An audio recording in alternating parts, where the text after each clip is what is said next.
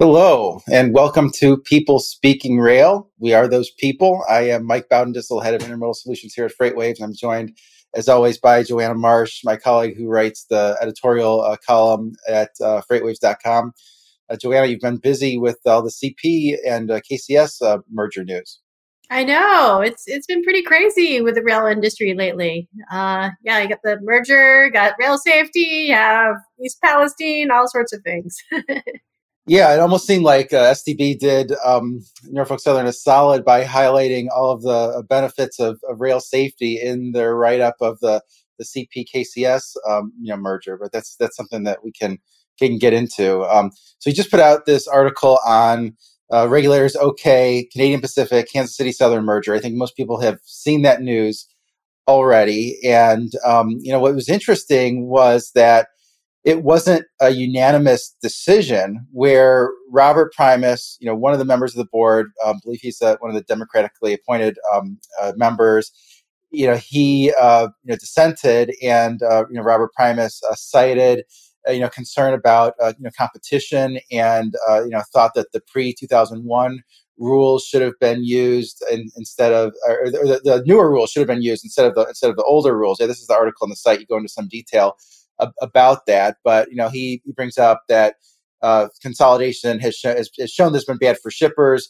The absence of a sort of service assurance plan, was a concern, and then talked about maybe potentially harming communities along the path. That was interesting because the other board members, I guess, approved the deal, and then there were so many sort of mitigation measures in place, including this lengthy, sort of oversight period of 7 years. So what did you gather, from all that? And did you agree with the decision to approve, or were you more on the side of Robert Primus, who voted against it?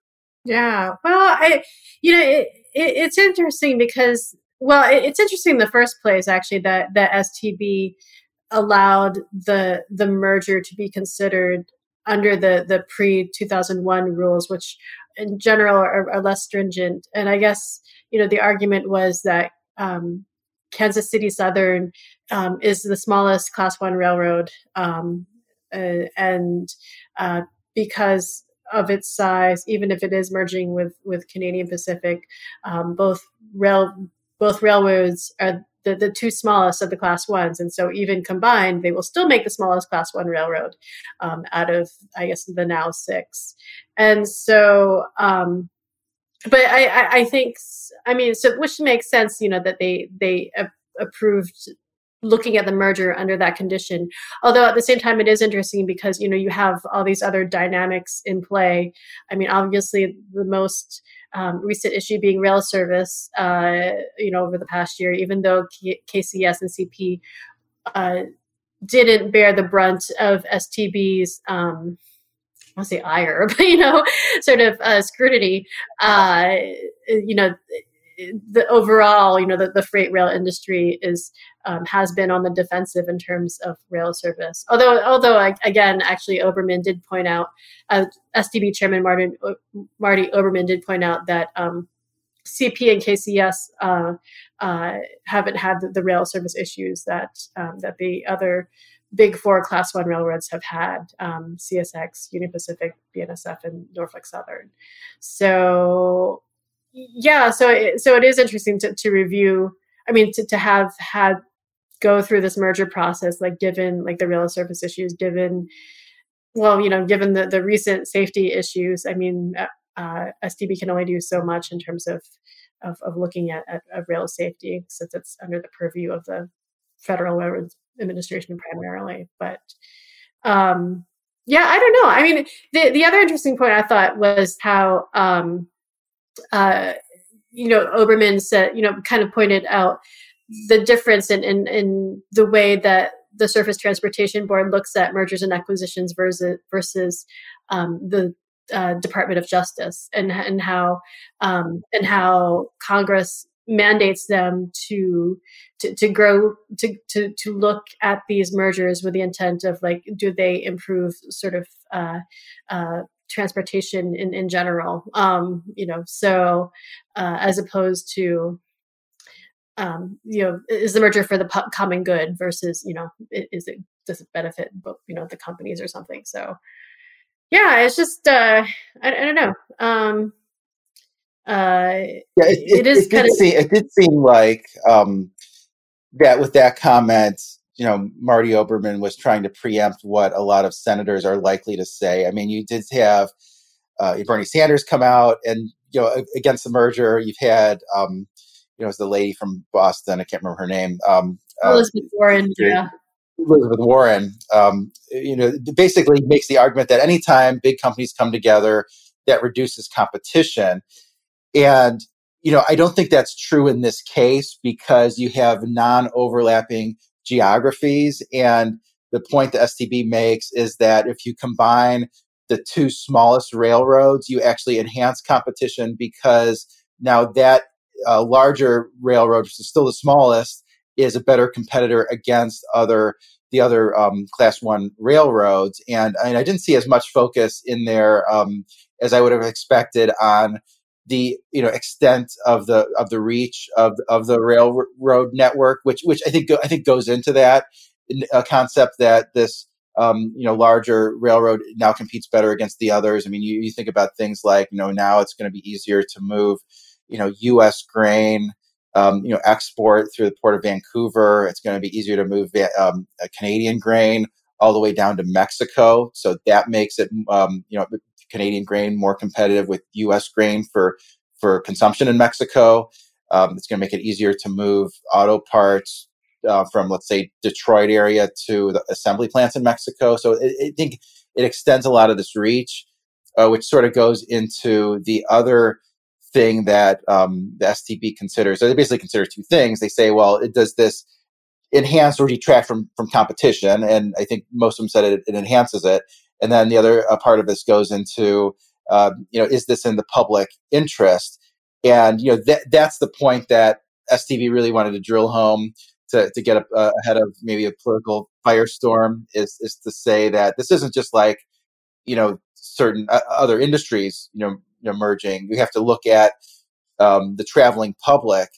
And it is in the traveling public's interest to have fewer trucks on the road, particularly fewer trucks, hauling hazardous materials, and instead have that volume on the railroad. And then they called out what they thought would be a shift of 64,000 truckloads annually in North America, which, I haven't looked at all the detail on exactly how they get to that number, but it does sort of make sense if you can run, intermodal, let's say, in a one network from Chicago to Dallas, for instance. And just all the other types of business too. I mean, I think that's in the public interest. So I think those were really the sort of the two biggest things that caused the merger to be approved.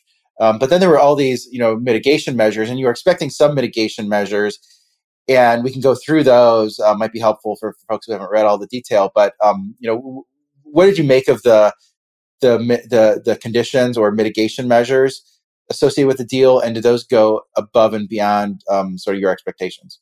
Yeah, I mean, I think part of it again kind of goes back to the rail service issue because it's the mitigation measures include having having a good look at the Chicago area and the Houston area in terms of, ensuring that the network is fluid in both regions and because those two regions, have been trouble spots and even though I believe in Houston, KCS isn't, it's really more of the BN and UP's traffic, but but still anyway, that coordination, I think, especially since rail service issues were such a big deal last year, not to say that they haven't gone away, but because they have been a big deal, I think it was one of the factors in contributing to that heightened focus in Chicago, which has always historically had sort of that congestion issue, and Houston, and then of course you also have that piece with the even though it's not necessarily directly related to freight rail, the piece about the Chicago suburbs. Wanting to ensure that that there isn't a lot of disruptions to local traffic occurring because of the additional freight trains that'll be running alongside the Metra commuter rail. And so there's just a lot of data points that STB is going to be requiring, pertaining to Chicago and Houston in terms of ensuring that things run smoothly at both places. And I think some other places as well, as detailed in the over 200-page decision. But yeah, and that's for starters. Which at 200 pages, it's actually less than some other government documents that we look at for That's the true. railroad industry. Yeah. So maybe they're getting a little bit more concise with their rulings. But yeah, all that stuff is interesting. I mean, Chicago is typically the most congested part of the North American railroad network, so it might be a little bit hard to decipher, if the congestion in Chicago is due to this merger, because it doesn't usually run all that fluidly, particularly if there's a lot of traffic or a snowstorm or just some lack of coordination. I mean, there's been a tremendous amount of congestion there, even the last couple years on the intermodal side, for not having enough equipment and not having enough space at a lot of those terminals. So it's a little bit hard to separate. Well, what's due to the merger, what's not due to the merger. In Houston, and then and then Chicago, you have the Metro trains, the commuter trains, and then you have all those communities that have always been ones that have complained about railroads. I mean, Barrington, Illinois, gave a tremendous amount of pushback when CN acquired the EJ&E Railroad because they were going to run more trains on a track that was already there. So wasn't really a surprise that they got pushback there. Houston, to me that seems like that might be have a bigger impact because they've said that they're going to run more trains through Houston, so you're just going to have more volume coming through there. But it does seem like they provided an avenue for shippers to complain to sort of directly to Surface Transportation Board that circumvents the typical cumbersome process of bringing a rate case, which very few rate cases actually get brought just because the process is so time consuming, so expensive, so cumbersome that it's just not worth it. But they sort of created that they sort of made an expedited way to do that, and it's kind of this sort of, I guess they're saying, a 7-year oversight period. What's typical is more like 5 years, and they're going to have to provide all this data, which I think is something that could have regulators might do one thing or another if they see an issue there.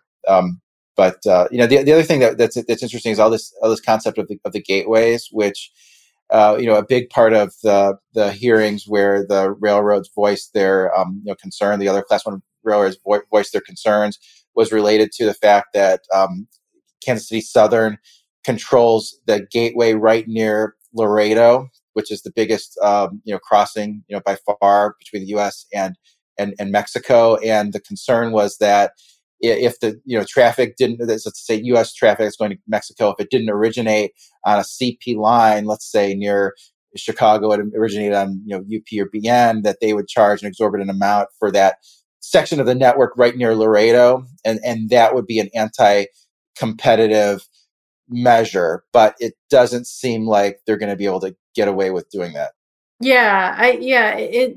It is kind of interesting, some of the tools that they've implemented. I think in terms of like what was it? There was the one with I just stopped to sort of let all the details sink in. But it was the one where you mentioned the expedited hearing and for shippers in terms of if they see a rail rate increasing beyond the inflation rate to that's some that in terms of in terms of gateways, that's it was interesting to see. I was talking to just trying to get some reactions from folks about the merger. Well, I mean, about the decision, and it's interesting because it's been pointed out several times, including by Chairman Oberman, that the shippers from those I've talked to so far, they've been, I don't want to say they've been silent, but they just haven't really had an opinion one way or the other in terms of not just the merger, but also the decision itself. Obviously they're still processing everything that's in the decision, um, but because you have those differing points of view with some shippers supporting the merger and some those not. But then of course you have a lot of the pushback came from the railroads, which Oberman sort of remarked as well, and sort of Oberman's question, which I think he also raised on Wednesday. I was like, well, are the other class one railroads as dedicated to keeping their gateways open as well? I mean, do we have like a two-way street here, or is it just kind of trying to the thing I didn't mention in the article, but I might write up in my follow-up is that the other proposals by the railroads in terms of CN asking for that portion of KCS's track, and then also Norfolk Southern asking sort of for more revision of the agreement between itself and KCS regarding the Meridian Speedway. It's interesting how the STB pretty much said, no, we're not going to pursue those. So that was just kind of, it was like 2 or 3 paragraphs, or maybe even just 1 paragraph, and then just went on to talk about the merger. So yeah. Yeah, I didn't think that CN was going to be able to get that piece of the track divested. That just seemed a little aggressive to me. It seems like most others agreed. So you mentioned the shippers, most of them haven't come out and said what they thought of the opinion yet. Still digesting it. Lots to unpack there. Which of the shippers originally supported the deal and which didn't support it? Can you go back and talk about that? Yeah, I feel like there wasn't really any, and and don't quote me on this, but I feel like there wasn't any one particular group or industry that was wholeheartedly we put our stamp of approval on this. I mean, mind you, of course, there were all those flurry of support or not supported, not in support letters submitted to the STB, a year or 2 ago. So I don't quite remember back then, but I want to say that it was kind of individual companies that lent their support or argued why the merger shouldn't go through. It was also confusing as well because there was a time, of course, when CN was pursuing KCS as well, and so you would have these competing releases, like, well, these people support us, and then CN would say, well, these people support us, and then just kind of go back and forth, and so it just kind of is a blur in my mind. But I feel like it was individual companies that were kind of looking at supporting or not supporting the merger, and especially if those individual companies, had a presence in Canada or Mexico, in the U.S., or just had a reason to have that more cross-border activity than maybe another company.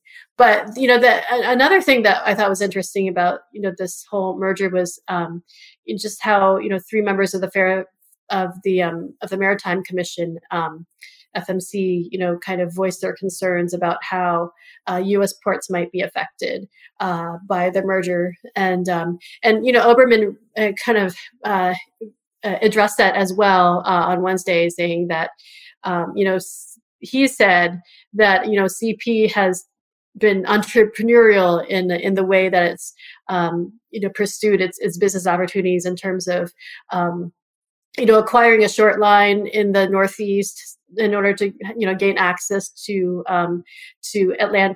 Canadian Atlantic ports, and then also its arrangements with at Vancouver with automakers, and so he was just sort of pointing his finger at the U.S. based class ones and sort of like, what have you guys been doing lately? I know it's like BNSF has had that terminal that it's seeking to construct, and then you have the Port of Savannah having those pop up facilities, during the pandemic, but what else is there? What? So he was kind of, in a way, sort of directing the class ones to step up in the plate in terms of, strengthening, I guess, U.S. port interests. So. Yeah, all those things are really really interesting, and it's interesting how he draws the comparisons to other railroads. I mean, the only one I remember of the shippers really coming out against this was the U.S. grain shippers that said, well, if this is going to make it easier to market Canadian grain in Mexico, because a lot of U.S. grain goes down to Mexico for Mexican consumption because U.S. growing conditions are better than Mexico. But I wonder if that argument, which is really counterproductive, because it almost makes the argument that you should approve the merger if it enhances the competition to move grain to a particular place. The STB is not, in the business of protecting, U.S. grain growers' interests. They're interested in making sure that there's enough competition on the railroad. So to me, that was kind of a bad argument. I will say one of the main takeaways for me is this really does feel like it's the last Class 1 merger. I mean, just based on how it was evaluated, and this one might not have been evaluated if it was evaluated based on the new rules, and you still had a board member that voted against approval, and it seems unlikely that you could have another Class 1 merger. And I even wonder if it was CN acquiring Kansas City Southern, which it appeared that it could have been, if that one would have been approved, because you do have that overlapping part of the network that goes north-south, what used to be the Illinois Central, that basically goes along the Mississippi River, which, in theory, that could have eliminated a competitor there. But do you get the same sense that this is the last Class 1 merger? Yeah, I think so. I mean, at least, if anything, for a very long time. I think it's, at least for now. Well, one, for the reasons that you brought up, but I think it's just right now. It's just not really a good environment for any Class 1 mergers in terms of just sort of, I don't want to say public approval, but just it feels like that the sentiment now isn't for any more mergers and acquisitions. I mean, the Class 1s. I mean, the short lines, it's a different story, but it's always been a different story for them. So, but yeah, I mean, definitely for now, I don't see any other mergers happening between the Class 1 railroads. Yeah, I agree with you there. We just have a couple minutes left. I want to bring up a sonar chart between Chicago and Dallas on domestic intermodal, which I think is an interesting one. So these are charts for domestic intermodal loaded containers. So 53-foot loaded containers. On the left is the southbound, Chicago to Dallas, which has grown nicely since 2019. From about, let's call it 300 containers a day. Now it's 379, but it was as high as 425. I think intermodal in general has been weak. It's down close to double digits, year to date. And then here on the right side, you have that northbound, which has been sort of flatter. It's gone from, it's not as dense, gone from about 210 containers a day to about 232, reached a high of about 275. And, this is going to be, I think, a corridor to watch with this merger.